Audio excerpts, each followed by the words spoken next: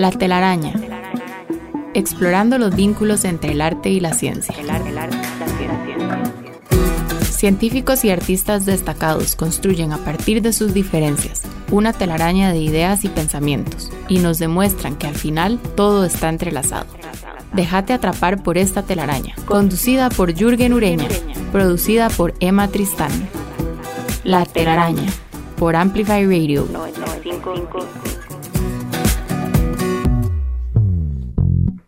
Buenos días, mi nombre es Jürgen Ureña y les doy la bienvenida a un episodio más de La Telaraña, este programa de conversaciones con científicos y artistas que se emite cada lunes a las 7 de la mañana acá en Amplify Radio. Nuestro programa de hoy lleva por título La tierra y sus virtudes, que es una forma de hacer referencia a la riqueza de materiales y organismos que conforman nuestro suelo natural, a los descubrimientos recientes en relación con las bacterias que lo habitan y a los muchos significados de la palabra tierra, que se refiere a nuestro planeta, a la parte del planeta que no está cubierta por el mar y al territorio en el que nacimos, por ejemplo, entre otras definiciones. Creo que hoy vamos a conversar un poco sobre eso, sobre las posibilidades de interpretación de ese término, y para esto contamos con la presencia de la microbióloga Marie Claire Arrieta y del artista visual Stephanie Williams, que nos acompaña de manera virtual desde Madrid. Muchas gracias, Marie Claire, muchas gracias, Stephanie, por acompañarnos esta mañana. Gracias, feliz de estar acá. Muchísimas gracias por la invitación. De veras que yo soy quien les agradece por acompañarnos. Creo que vamos a aprender muchísimo de los conocimientos y las experiencias que ustedes tienen. Comencemos con las presentaciones. Voy a presentar a Marie Claire, que es profesora titular y líder de grupo de investigación en los departamentos de Fisiología, Farmacología y Pediatría de la Universidad de Calgary, en Canadá. Cuenta con una licenciatura en microbiología de la Universidad de Costa Rica, una maestría en biología celular de la Universidad de Alberta y un doctorado en medicina experimental, también de la Universidad de Alberta en Canadá. Desde el año 2016, las investigaciones de su laboratorio estudian las interacciones entre la comunidad de microbios que habita en los intestinos durante los primeros años de vida y el desarrollo de los sistemas inmune, metabólico y neurológico. Eso suena realmente complejo. Vamos a ver qué tan complejo es. Algo de eso tal vez vamos a conversar. No lo es tanto. No. Bueno, me alegra mucho. Ha publicado importantes textos en el campo de la microbiología, específicamente del microbioma infantil. Cuenta con más de 50 artículos científicos indexados y ha sido galardonada con varios premios durante su carrera científica, incluyendo el Premio Nacional de Ciencia Clodomiro Picado Dwight. Además de su carrera como científica, la doctora Arrieta dedica parte de su tiempo a la comunicación científica al público, algo que realmente es fundamental y de alguna manera la razón de ser de este programa. Es coautora del bestseller Déjenlos ensuciarse, traducido a 14 idiomas, y sigue involucrada en varias iniciativas de comunicación científica relacionadas con el microbioma infantil, incluyendo charlas públicas y un segundo libro que viene ahí en camino, e incluso algunos proyectos cinematográficos. Hablemos, por favor, Marie Claire, sobre este libro, Déjenlos ensuciarse, y sobre las investigaciones o los descubrimientos que te impulsaron a escribirlo. Claro, Jürgen, de nuevo, muchas gracias por la invitación.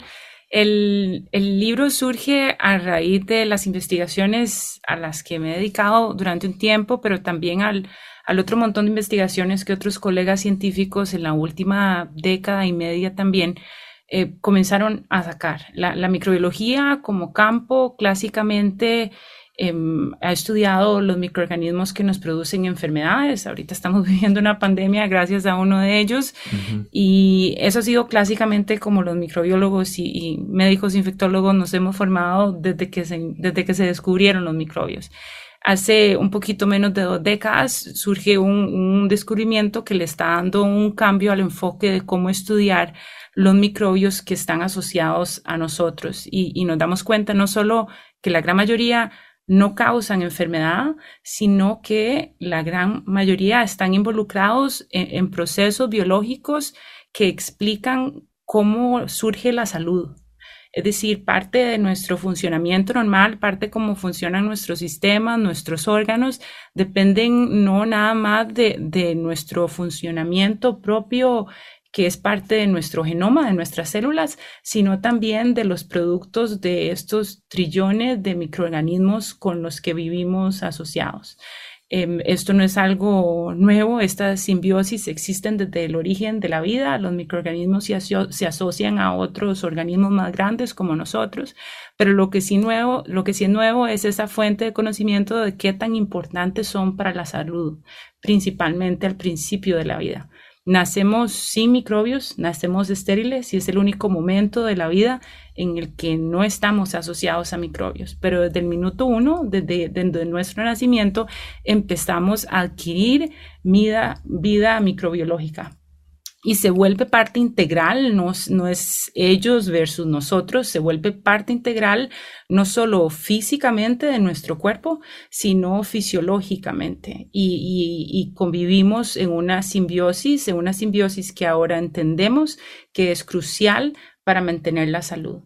Y son alteraciones a esa simbiosis, especialmente al inicio de la vida, las que están ayudando a explicar por qué es que la incidencia de muchas enfermedades de índole inmune, pero también metabólico, como el asma o las alergias o la obesidad, han aumentado increíblemente. No solo se explican por obviamente cambios de comportamiento, de dietas, etcétera, pero de la manera como vivimos, de los factores a los que estamos expuestos, que están alterando estas comunidades de microbios y a su vez están alterando cómo nuestros procesos fisiológicos se programan al inicio de la vida. Entonces, volviendo al libro, para mí como microbióloga y para muchos de los que estudiamos la medicina y cómo surgen las enfermedades, esto fue como increíble, que no sabíamos que los microbios causaban esto. En realidad fue un boom que ahora explica literalmente miles de publicaciones al año.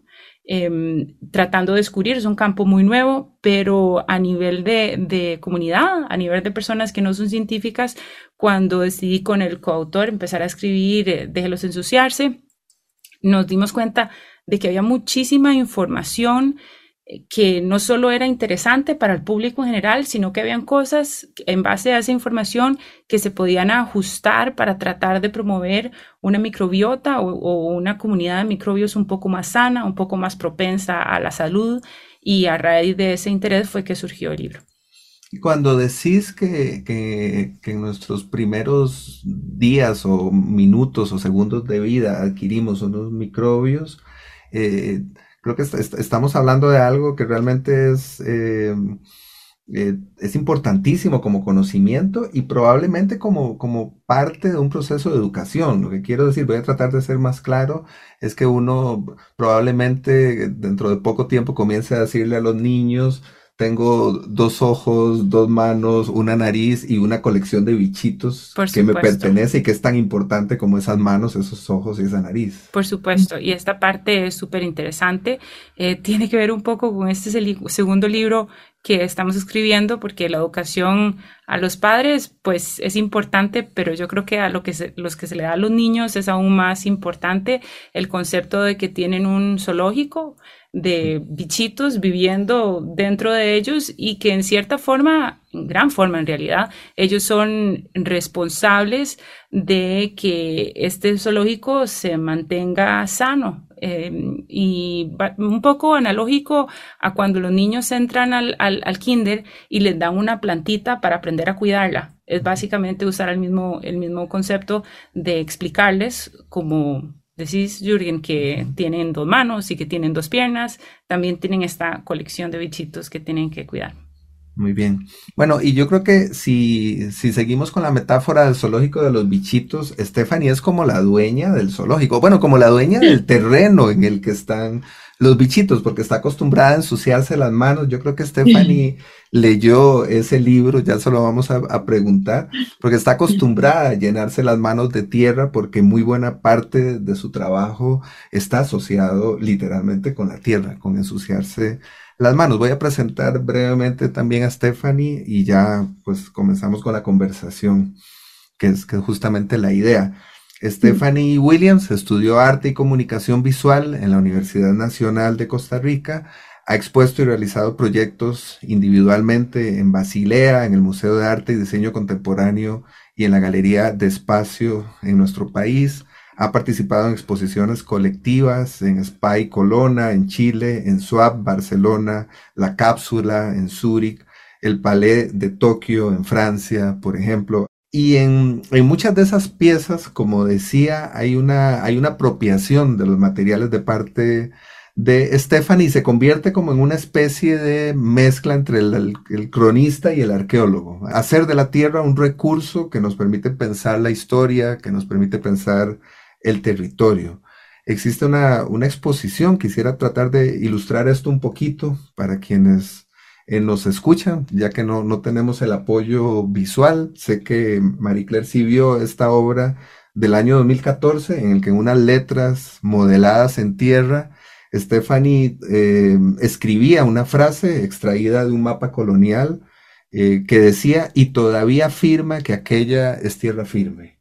Y creo que aquí el sentido de la palabra tierra y del elemento tierra es realmente muy amplio y complejo. Justamente creo que podríamos comenzar por ahí la conversación, Stephanie, contándonos un poco sobre las motivaciones que existen detrás de esta instalación y especialmente la forma en la que descubriste la tierra como un elemento importante en tu trabajo artístico. Muy bien, no, muchísimas gracias nuevamente por la invitación, encantadísima, y la verdad es que todo un honor compartir con Marie Claire. Fascinante, yo de estas cosas aprendo muchísimo, entonces me encantan este tipo de conversaciones. Me gusta mucho que hayas pensado en esta pieza, que pues no es que estaba en el olvido para nada, pero sí me conecta muchísimo con el trabajo que estoy haciendo actualmente. Y justo a partir de esta lectura que estás haciendo, o sea, me parece así como qué lindo. Em, bueno, sí, esta pieza, a ver, vamos a ver por dónde empezamos. Yo me empecé a interesar hace mucho tiempo por los archivos, y por el recurso histórico. Entonces, creo que empecé a indagar sobre, a ver, ruinas, vestigios de arquitectura en San José sobre todo, y de edificaciones que no existen más y que formaron parte de esta construcción de lo que somos ahora, ¿verdad? O sea, de cómo nos concibimos como comunidad tal, no sé, que creo que por ahí empezó la cosa. Y empecé a buscar primero los mosaicos que son de herencia colonial, que formaban parte de edificios del siglo XVIII, XIX, tal, y que fui como excavando, como extrayendo de estas ruinas que quedaban en San José, que actualmente son parqueos, no sé, hay como tienen algunas cosas, y queda como el suelo. Entonces, bueno, por ahí empecé como a extraer y a rescatar, digamos, por ahí tenía una colección de mosaicos, empecé a hacer pruebas con los mosaicos y piezas, proyectos. Y justo esta conexión con las crónicas coloniales y de los viajeros y de expediciones, pues claro, empecé como a dar con los conceptos sobre tierra y sobre territorio y sobre sobre la apropiación de la tierra y de la colonización de la tierra y tal. Y bueno, sin duda también artistas referentes que me interesan muchísimo y además tan de cerca, Rolando Castellón, por ejemplo, que siempre como apoyó muchísimo mi trabajo, entonces, y entre otros, ¿verdad? Que han trabajado con el tema o con el recurso de la tierra. Entonces, Creo que el siguiente paso fue trabajar esta pieza justo de todavía afirma que aquella es tierra firme, ¿verdad? De estos discursos coloniales, de la conquista de la tierra como a ver, que territorio dudoso, tal. Y luego hice las réplicas de algunas estructuras, que hice el basamento de la antigua Biblioteca Nacional, posterior en Cuadra Cero, trabajé con los vestigios, o bueno, con lo que medio existe de la memoria del Palacio Nacional. Y, y bueno, por ahí empezó la conexión con el recurso de la tierra, o sea, del material, ¿verdad? Y claro, con lo que esas para mí son como escrituras que tiene, ¿verdad? Como capas y capas de escritura y de relatos, microrelatos y de esta arqueología imaginaria también, porque yo hago, o sea, como dijiste, me apropio, digamos, claro, siempre me gusta muchísimo trabajar en colaboración, entonces como he tratado de dialogar bueno, he trabajado con historiadores, he visitado museos de arqueología y tal, desde mi visión puramente de lo que sé hacer, ¿verdad? Que es una lectura de los ejercicios visuales. Uh-huh. Bueno, tal vez pronto comences a trabajar con una microbióloga, vamos a ver, eso forma parte de algunas de las cosas que han ocurrido en este programa. Suena interesantísimo. Felizmente ha ocurrido. Generalmente nuestros invitados no se conocen antes de la conversación y yo siento que ya hacia la mitad del programa ya hay algo que podemos decir, ya son como medio amigos Sí. o amigas en este caso, y ya al final terminan diciendo, bueno, ¿y qué vamos a hacer la próxima ¿A semana? dónde vamos? Sí, exacto. Genial. Bueno, ojalá algo como eso ocurra. Yo tengo una pregunta para tratar de cerrar un poco este bloque y recurriendo al título de nuestro programa de hoy, que les recuerdo es Las virtudes de la tierra. Les preguntaría un poco eso, ¿para qué sirve la tierra? ¿O para qué les sirve a ustedes? ¿Cuáles son las virtudes que ustedes encuentran en este material, tratando de ser muy sintéticas? Claro, si querés, yo te puedo dar un poquito de mi punto de vista. Cuando Stephanie hablaba, y Stephanie, un honor para mí compartir este programa con vos aquí también, era imposible no pensar en algo que ha caracterizado las medidas de higiene desde que comenzaron hace siglos.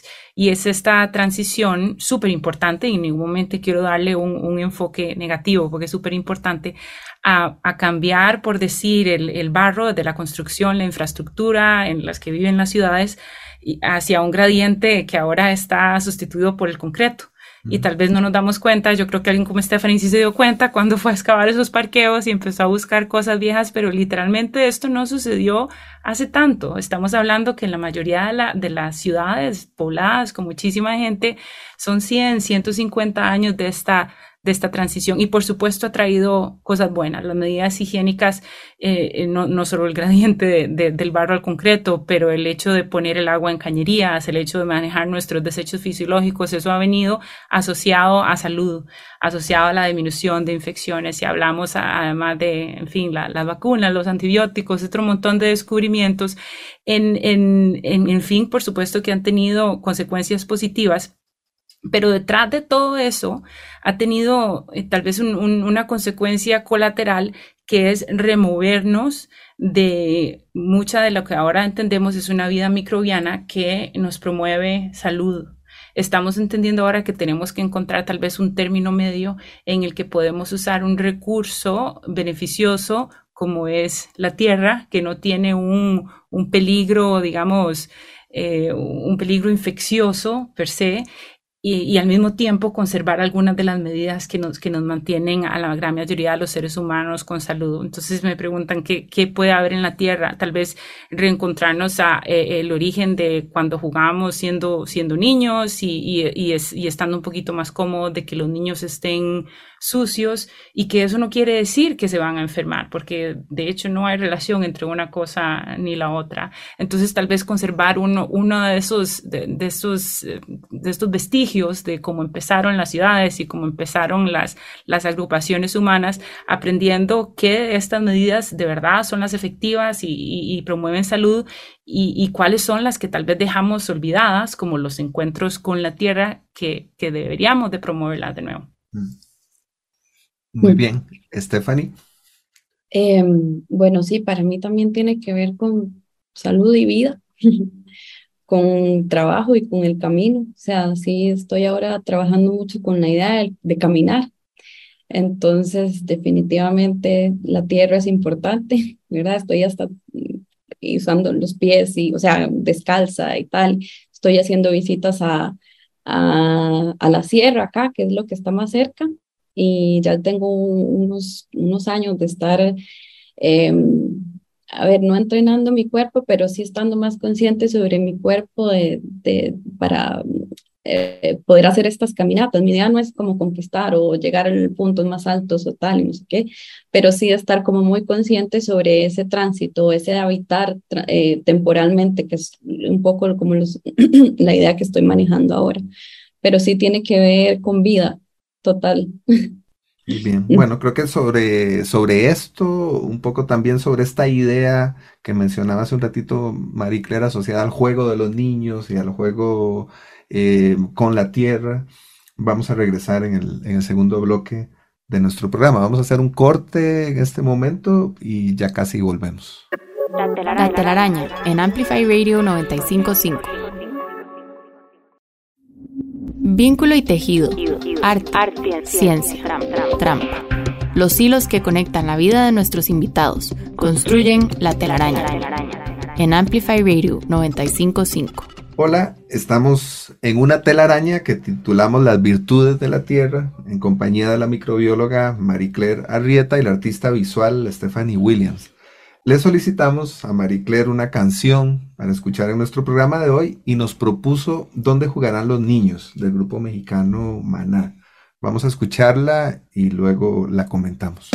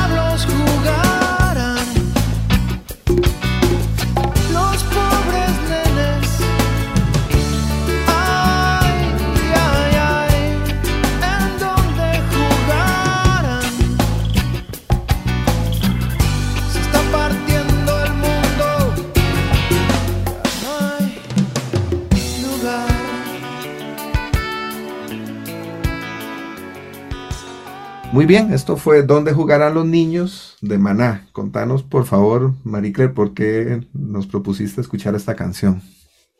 Porque tenía muchísimo de no escucharla, para serte sincera, y me costó un poco atinar a una canción que tal vez no tuviera que ver directamente con la palabra tierra, pero sí con el concepto de que cuando somos niños, no solo es bueno desde el punto de vista de comportamiento y mental, dejarlos jugar y dejar un poco ser libres y tener espacio, pero estamos aprendiendo ahora que el contacto en sí, un poco con esas cosas que todavía hay personas que tal vez tienen un poco de aversión de ver un niño sucio, ver un niño con las manos sucias, y entender que es parte de la naturaleza y es parte del crecimiento normal por el que deberíamos de pasar todos, sin obviamente eximir la importancia de la higiene. Por ejemplo, un ejemplo, siempre tenemos que lavarnos las manos antes de comer, especialmente si tenemos tiempo de estar, no sé, jugando con tierra. Entonces, ¿dónde jugarán los niños de Maná?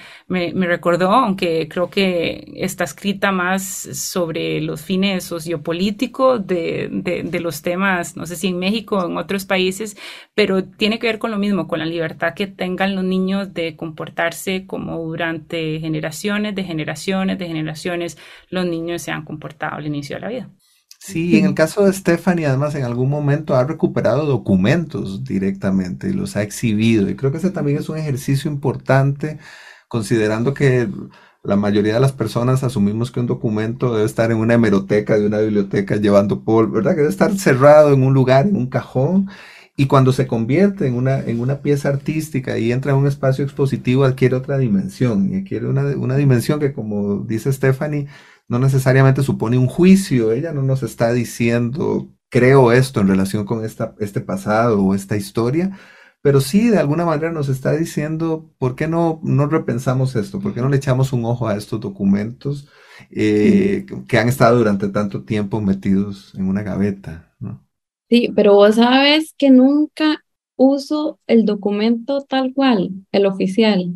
Ah, Que sí, es parte del cuestionamiento, por ejemplo, ¿verdad? Porque el tema de archivo es complicado, es bastante complejo. Yo en el momento en que sustraigo, digamos, o que hago revisión de archivos del Archivo Nacional y tal, yo incluso, o sea, tengo que firmar un acuerdo, ¿verdad? De que lo que yo vaya a usar tengo que decir que es de ahí, qué tal. Entonces, justo esos mecanismos de cómo se trata el archivo, digamos, o el recurso histórico es lo que a mí me llama la atención. Estos dispositivos, además de cómo se exhiben, cómo se comparten, cómo se transmiten y qué es lo que se le dice a la gente, ¿verdad? O que entra en la historia y que no entra, es lo que a mí me interesa. parece que estamos hablando de la tierra y sus virtudes, pero también del archivo y de los falsos archivos y de la historia. Creo que también ese caminito lo vamos a seguir un poco más adelante.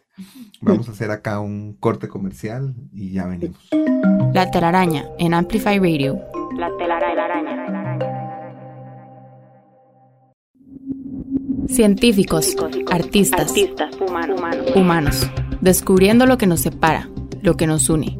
La telaraña en Amplify Radio 95.5. Hola otra vez, estamos en la telaraña, felizmente atrapados hoy con la microbióloga Marie Claire Arrieta y la artista visual Stephanie Williams, que nos acompaña virtualmente, pero la sentimos muy cerca también, no parece que esté tan lejos en el caluroso Madrid.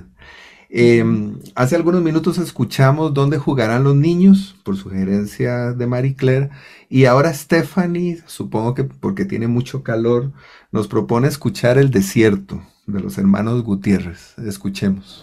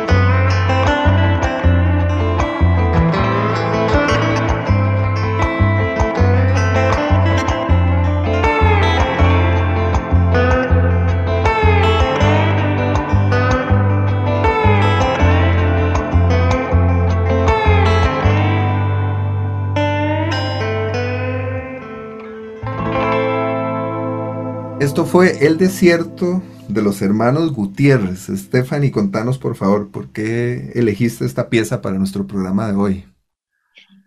Bueno, fue difícil porque en realidad el tema ahorita como que todo me conectaba y a la vez no, y yo ¿por dónde se va esto? Pero bueno, esta canción, bueno, resulta que la conocí ahora llegando a Madrid, porque cuando llego a mi casa, que en este momento, había un amigo de mi roommate y estábamos como trabajando y él la puso y me encantó y bueno, fue como esa conexión con llegar a este lugar, a habitar este lugar. Y bueno, yo realmente no conozco muchos desiertos, pero cuando conocí uno, fue como una gran experiencia, que fue en el Atacama en el 2019, que además tuve la oportunidad de quedar seleccionada en un evento que se llama SACO, que ahora creo que es una bienal, y bueno, se hizo una expedición de unos días al desierto. O sea, estábamos en Antofagasta, se hizo o sea, una exposición en el muelle de Antofagasta y bueno, era como desarrollar cada quien su propuesta, pero estuvimos unos días en el desierto y bueno, a mí me cambió la vida, ¿verdad? O sea, creo que de ahí empecé como bueno, todavía sigo articulando lo que estoy haciendo en este momento, pero empecé como a dar con ciertas pistas en relación con la materia, ¿verdad? La tierra, el polvo, los minerales, como les digo, desde mi visión sumamente intuitiva, ¿verdad? Del ejercicio visual, que es de reconocimiento y observación y tal, y estas cosas. Y bueno, nos llevaron, o sea, nos estuvieron como dando visitas, fuimos a los pueblos, estuvimos de noche en el desierto, vimos el amanecer, como varias cosas así. Llegamos a un lugar donde estaba cubierto de un polvo blanco, bueno, digamos polvo, lo que yo podía ver era un polvo blanco. Ujú. Y entonces a mí, yo muy curiosa, pregunto, porque de verdad que va transformando todo, conforme íbamos avanzando, caminando, se transformaba completamente el paisaje, ¿verdad? Entonces le pregunto a la señora, que era una guía, además era como la, la que dirigía todo el proyecto ahí y tal, y me cuenta que es un mineral, si no me equivoco, es una sal que se llama bichufita, creo. Y entonces dice que es como que viaja, o esa fue como la idea que yo tuve, o sea, que me dio a mí, que me pareció como maravilloso, que es este polvo que viaja en el desierto, ¿verdad? Este mineral que viaja en el desierto y amanece cubierto de blanco y tal, y luego me cuenta que esta sal se utiliza para construir caminos, que la gente de los pueblos, ¿verdad? Hacen como sus mezclas y tal, y bueno, me conectó con mi trabajo de las réplicas y de construir estas cosas, y bueno, y también la tierra que viaja, ¿verdad? Mm. Sin duda la idea del desplazamiento y tal, y del caminante. Entonces, es por eso el tema del desierto. Y ahora que hablas de la tierra que viaja, yo hago una asociación con esto que nos dice Marie Claire, perdón, sobre los microbiomas, sobre el microbioma infantil, y pienso justamente en que tal vez hay que utilizar la palabra en plural, es decir, tal vez estamos hablando de los microbiomas, porque por supuesto el niño que nace en el desierto de Atacama tiene un microbioma distinto que el que nace en la cordillera de Talamanca, ¿no? Claro. Y creo que esto supone un nivel de complejidad, abre mucho más el espectro de las investigaciones en relación con este tema tan reciente como nos comentabas. Sí, claro, y una de las cosas interesantes es que cuando se empieza a describir la microbiota humana o de los mamíferos y el interés por estudiarla, hubo que de lleno integrar teoría ecológica y técnicas que usan para analizar ecosistemas, incluyendo cómo se comunican unos ecosistemas con otros. Y la microbiota, parecido a los minerales, que suena chivísima lo que viste en Atacama, viajan o se transmiten. Hay una herencia de microbiota de madre a hijo, así como si alguien vive con alguien, se termina transmitiendo sus microbios y con ellos las cosas buenas o malas que puedan traer. Y es algo que nos une, además de los genes, tal vez, que compartimos a nivel familiar. La microbiota o estos microorganismos con los que vivimos asociados nos une como comunidad. ¿Y existen entonces algún tipo como de proyecto que intente mapear, digamos, estos diferentes microbiomas o ubicar las diferencias entre unos y otros. Sí, sí, ya ha habido varios esfuerzos. Pues es un cambio de la ciencia, como te digo, relativamente nueva, 20 años es muy poquito en ciencia. Ujú. Entonces, no, pero sí hay, por ejemplo, sí ya está el conocimiento firme de que las microbiotas, como decías, de unas partes del mundo son diferentes a otras y dentro del mismo país, digamos, no es como que la microbiota cambia con los límites geográficos, hay gradientes dentro de un mismo país, no es lo mismo los seres humanos que crecen en ambientes rurales, los que crecen en una granja, especialmente si la granja tiene animales, porque también se comunican los microorganismos, si uno va y juega con cabritos y con vacas y con pollos, va a tener una microbiota distinta que si vive en un condominio de 25 pisos. Entonces hay diferencias que siguen el gradiente de urbanización versus rural, así como también de otro montón de factores sociodemográficos y de comportamientos que diferencian a los seres humanos, no sé, de la Patagonia con los seres humanos del sudeste de Asia. Entonces están describiendo, pero creo que falta mucho para de verdad crear un mapa de microbioma humano así comprensivo, falta bastante. Claro, es un trabajo muy minucioso. Y yo Ujú. veo así en la pantalla a Stephanie que se le hacen los ojos así. Yo sé que a ella le interesan los mapas y hablar de mapas de microbiota humana suena como la cosa Totalmente. más chiva del mundo, ¿o no? Claro, total, estoy así, como, ¿y cuál es la forma de mapear eso? O sea, me parece increíble, está Sí, buenísimo. sí. De hecho, es interesante, justo estamos escribiendo una revisión científica, es un artículo en el que uno revisa y el tema es las diferencias a nivel ecológico de la microbiota humana en el mundo, ¿verdad? Por lo menos lo que se sabe. Y una de las cosas que dijimos, lo estoy escribiendo como una ecóloga, y yo soy microbióloga, entonces ella está poniendo, obviamente, su punto de vista como ecóloga, pero a la hora de escribir una revisión para que la información de verdad tenga más impacto, que sea más didáctica, hay que ponerla fuera de las palabras y utilizar una figura. Pero por supuesto, nosotros no tenemos la parte del cerebro que a Stephanie le funciona muy bien.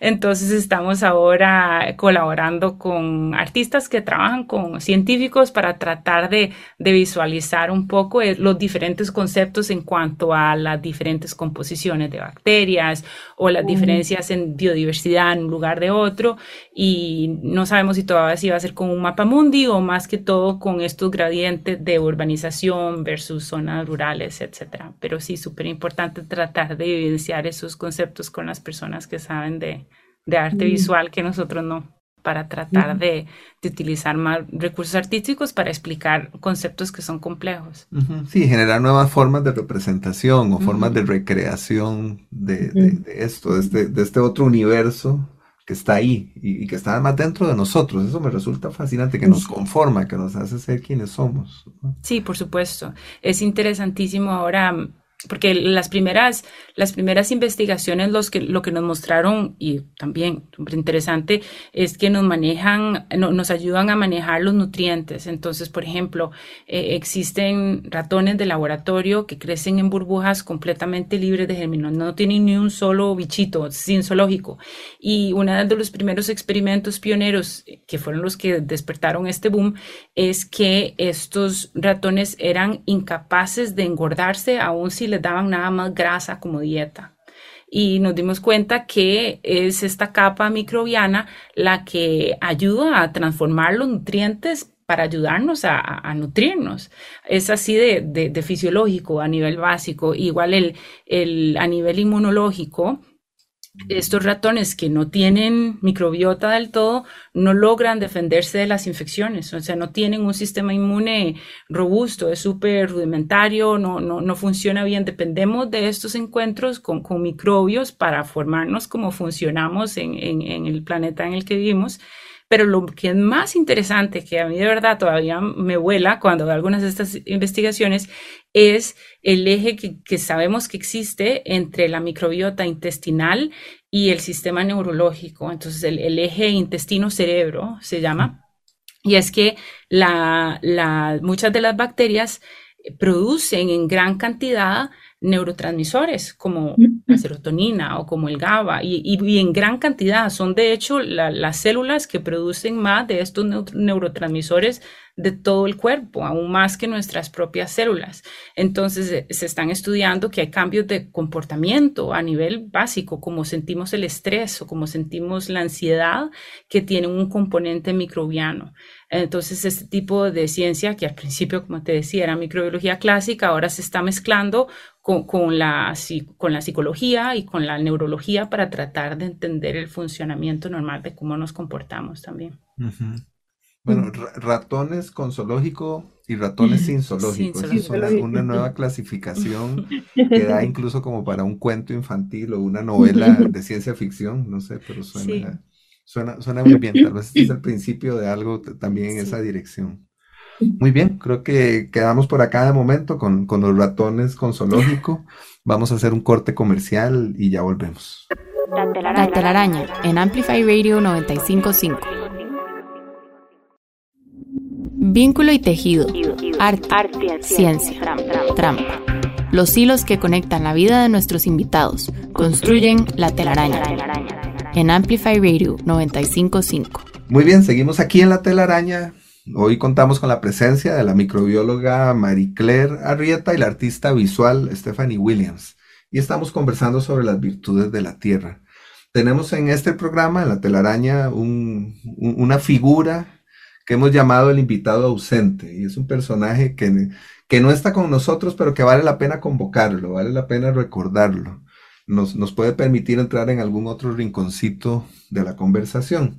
Nuestro invitado ausente de hoy es Rodrigo de Triana, que es el marinero que viajó en una de las carabelas de Cristóbal Colón durante su primer viaje a esta tierra que hoy llamamos América, y que según la historia, y ya sabemos que la historia tiene muchos pliegues y muchos matices y hay muchas dudas al respecto, pero bueno, dice la historia que fue el personaje que gritó tierra a la vista, ¿no? Lo que ocurre es que no existe justamente un acuerdo sobre esa frase o incluso sobre el nombre del marinero. A mí la historia de este personaje o la evocación de Rodrigo de Triana me permite pensar en la forma en la que nos acercamos a la tierra o incluso la forma en la que la vemos. Podemos verla de lejos o podemos verla muy de cerca, como asumo que hacen respectivamente Stephanie y Marie Claire. Es así, es más o menos esto que estamos diciendo.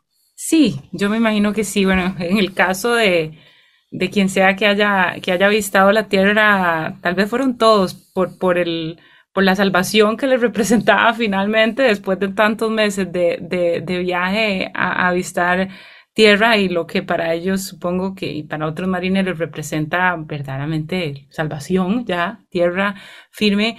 En mi caso, como decía antes, es evocar un poco, volvamos a ciertas cosas de las raíces que son importantes. Y hablamos obviamente de la crianza de los hijos, pero ahora se me viene a la mente, desde el punto de vista del campo de la microbiología, la primera vez que se vieron microbios fueron en los 1700, y fue un holandés, Anton van Leeuwenhoek, que no era científico, lo que menos tenía era científico, el tipo mercadeaba telas, de hecho.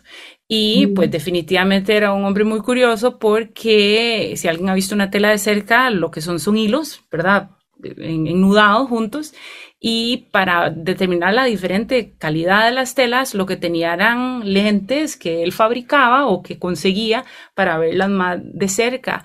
Y poco a poco empezó a jugar con sistemas de lentes hasta que se dio cuenta que no estaba viendo mal los hilos, sino que estaba viendo por primera vez que se describió los bichitos, por primera vez los microbios, que en ese momento ni siquiera se llamaban microbios, no tenían nombres. Es interesante que lo que él hace primero, bueno, no primero, una de las primeras cosas cuando describe microbios es poner bajo ese sistema de lentes, el primer microscopio tal vez, agua llena de barro del patio de la casa, del jardín de la casa, y ahí es cuando describe un montón de bichitos, de figuras que se mueven de un lado para otro y que unos son como hélices, otros tienen cola, etcétera.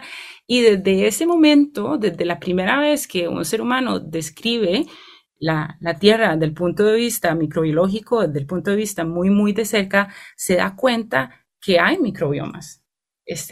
Después, a raíz de la necesidad de estudiar los microbios que causan enfermedades, que los empezamos a minimizar en cierta forma y a estudiar de manera muchísimo más específica, olvidándonos de que eso es lo que son ecosistemas gigantescos que tenemos que tal vez estudiarlos de esa manera, especialmente ahora que nos damos cuenta que son tan importantes. Entonces, para mí, desde lo que hago, si tengo que pensar en un concepto como eso, es volver a entender que los microbios están en una mezcla enorme, ya sea donde están, y que es importante estudiarlos así. Y es fascinante entender que este mercader holandés, a quien le interesan las telas, le interesan los tejidos, luego termina no solo creando el microscopio, sino viendo aquello que está más allá del tejido, que son otros tejidos al fin y al cabo, ¿no? Sí, claro. Y que nos conforman también, que conforman el tejido humano. Eso es fascinante. Sí. Bueno, la palabra texto, incluso, son otros textos. O sea, la palabra texto y tejido vienen del mismo lugar. Creo que él comenzó a entrar y justamente comenzó a ampliar el mundo, ¿verdad? Por ampliar el supuesto. mundo hacia adentro. Sí. Sí. Y bueno, justamente a propósito, la historia del personaje de Rodrigo de Triana habla un poco sobre eso, sobre ver la tierra a la distancia y ampliar el mundo conocido, ¿no? Creo que eso a Stephanie también le debe resonar en algún lugar de sus procesos creativos. Sí, muchísimo. Maravilloso esto de la creación de una herramienta en ese momento, ¿verdad? De partir de cero, de no sabía, por curiosidad, por esta intención de moverse, de buscar, de ver hacia otro lugar, tal. Maravilloso, me encanta. Yo también, y justo con el tema bueno, en este caso el conquistador, parte de mis propuestas y mis proyectos es esta construcción de mis propias herramientas también para poder ver hacia ese lugar y esta inquietud por moverme, por desplazarme, por el caminar. Hay una figura que me gusta muchísimo que son las exploratrices, que es como la otra versión de los exploradores que tienen esta visión del mundo, o sea, sobre la conquista del espacio, sobre, ¿verdad?, sistematizar. Las exploratrices, por lo que he revisado, se les conoce como, no eran, o sea, no tenían como esta idea de la conquista o o sea, sino que, a ver, se les plantea como primeras etnógrafas incluso, entonces hacen una observación del espacio que habitan desde algo muy personal, desde algo muy íntimo, desde lo íntimo. Entonces, yo, por ejemplo, tengo la herramienta, un cianómetro, tengo unas piezas donde utilizo, me apropio del cianómetro de los exploradores, que es para medir los azules del cielo, ¿verdad? Entonces, justo en Chile, en Antofagasta, hice unas instalaciones con 4 cianómetros que daban del muelle hacia el mar, ¿verdad? Entonces es esta idea de ver hacia lo lejos y cómo se ve la tierra desde lejos y la unión de la tierra con el cielo y el mar también, porque ahí hay toda una capa de escritura para mí, como otros relatos, ¿verdad? De ver hacia allá. Entonces, por eso ahora estoy trabajando con esa idea de la tierra desde lejos, de cómo yo la percibo desde lejos. Y es un poco como esta idea del desplazarme, de caminar, de viajar, de ir a probar otras cosas, de moverme, ¿verdad? Una inquietud del cuerpo también. Entonces, estoy trabajando con tierras de colores, tierras azules, tierras rojizas, tal, y eso. Ajá.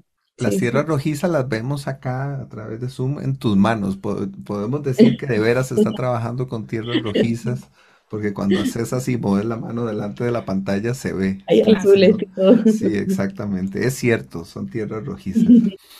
Bien, les propongo que pasemos al último tema musical de nuestro programa de hoy, que es una canción de Queen, que se titula, podríamos traducir su título como Otro muerde el polvo, y volvemos otra vez a las muchas acepciones de la tierra y a los muchos refranes que surgen a partir de la familiaridad con la tierra o el polvo. Escuchemos y ya volvemos.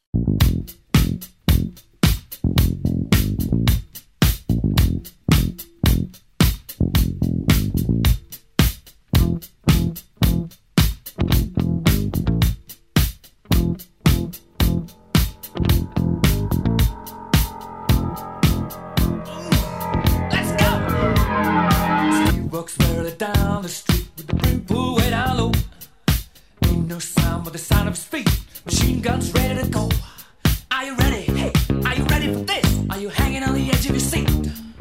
Out of the doorway, the bullets rip to the sound of the beat. Yeah.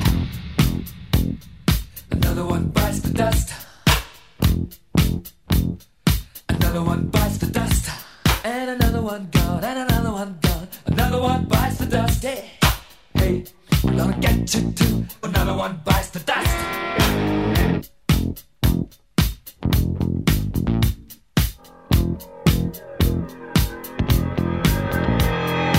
How do you think I'm gonna get along without you when you're gone?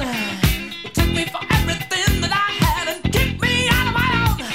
Are you happy? Are you satisfied? How long can you stand the heat? Out of the doorway, the bullets rip to the sound of the beat. Look out! Another one bites the dust. Another one bites the dust. And another one gone. And another one gone. Another one bites the dust. Hey, I'm gonna get you too. Another one bites the dust.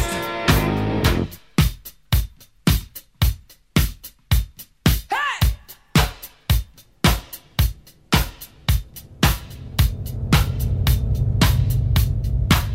Oh, take it! Dust! By the dust!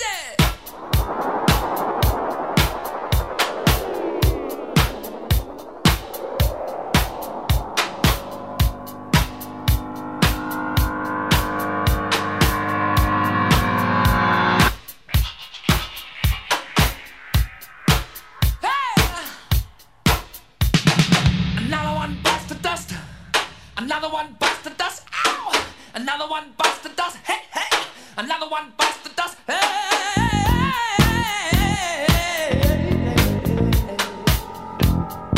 Ooh, shout! There are plenty of ways that you can hurt a man and bring him to the ground. You can beat him, you can cheat him, you can treat him bad, you leave him when he's down. Yeah. But I'm ready, yes, I'm ready for you. I'm standing on my own two feet. Out the doorway, the bullets rip, repeating to the sound of the beat. Oh, yeah. Another one bites the dust. Another one bites the dust. And another one gone. And another one gone. Another one bites the dust. Yeah.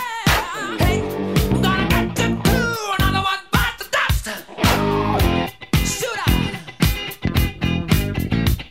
Hey. All right.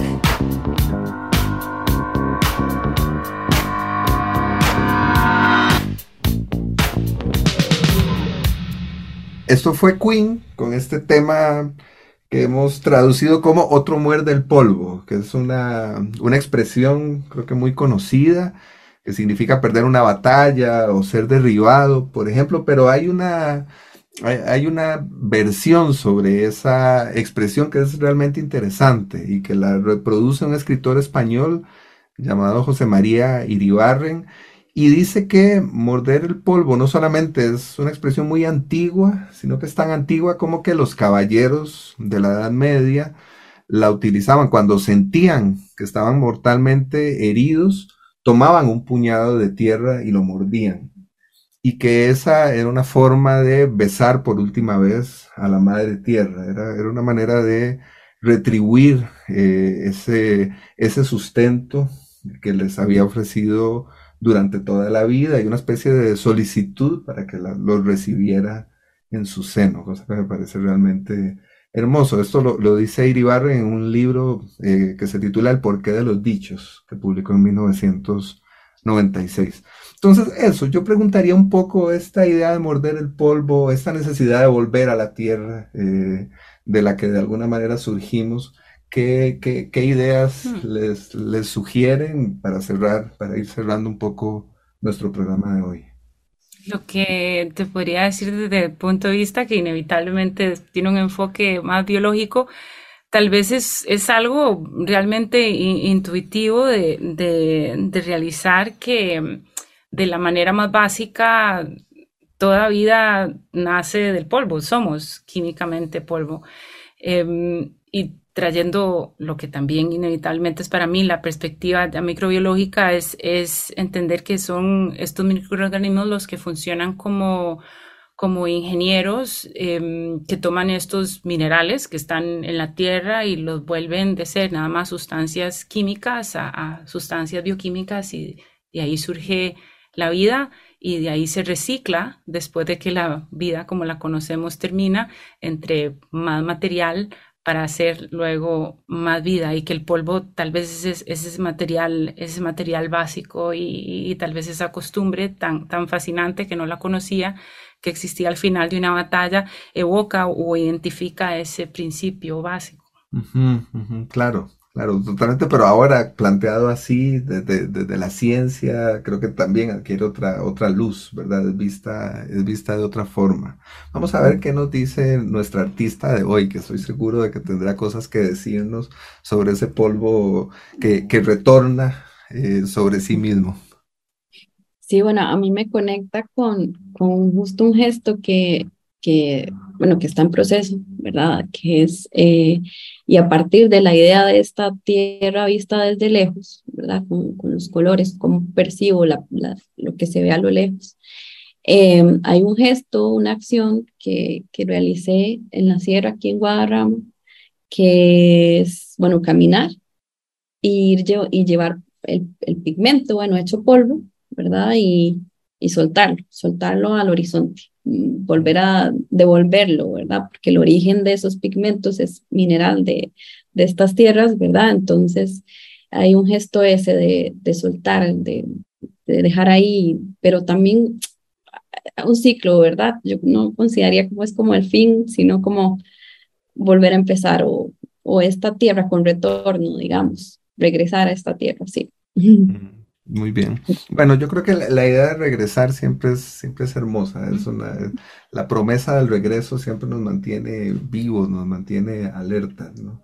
Creo que también, para cerrar nuestro programa, quisiera no solo agradecerles por estar acá, sino decirles que las puertas del programa están abiertas, así que probablemente más adelante reciban otra invitación al programa, esperando que regresen. Esa es un poco la idea del regreso a la telaraña. Pero bueno, en este momento sencillamente me queda agradecerles por esta conversación y por este ratito que tan generosamente han compartido con nosotros. Jürgen, gracias. En realidad ha sido un placer estar acá, conocer a Stephanie. Ya había empezado a conocer un poquito tu obra, pero ahora estoy aún más interesada, y esta experiencia de enmarañarnos en esta telaraña estuvo muy, muy bonita. Muchas gracias. Muchas gracias a vos. Gracias, Jürgen, de verdad por la invitación. Yo contentísima, además de estar conectada con Costa Rica y siempre sentir como esa familiaridad, es lindísimo. Y Marie Claire, encantadísima, de verdad, qué admiración, de verdad, y lindísimo. Yo estoy fascinada con todo. Sí, bueno, muchas gracias. De veras, muchas gracias a las dos otra vez. Muchas gracias también a Juan Carlos Ugalde, que nos acompañó desde la cabina de grabación esta mañana. Mi nombre es Jürgen Ureña y yo los espero el próximo lunes a las 7 de la mañana en otro episodio de La Telaraña. Este programa de conversaciones con científicos y artistas que se emite en el 95.5 FM de Amplify Radio. Ojalá que nos puedan acompañar el próximo lunes, que además puedan suscribirse y escuchar el programa en Spotify, donde también pueden encontrarlo. Hasta pronto, muchas gracias, buen día.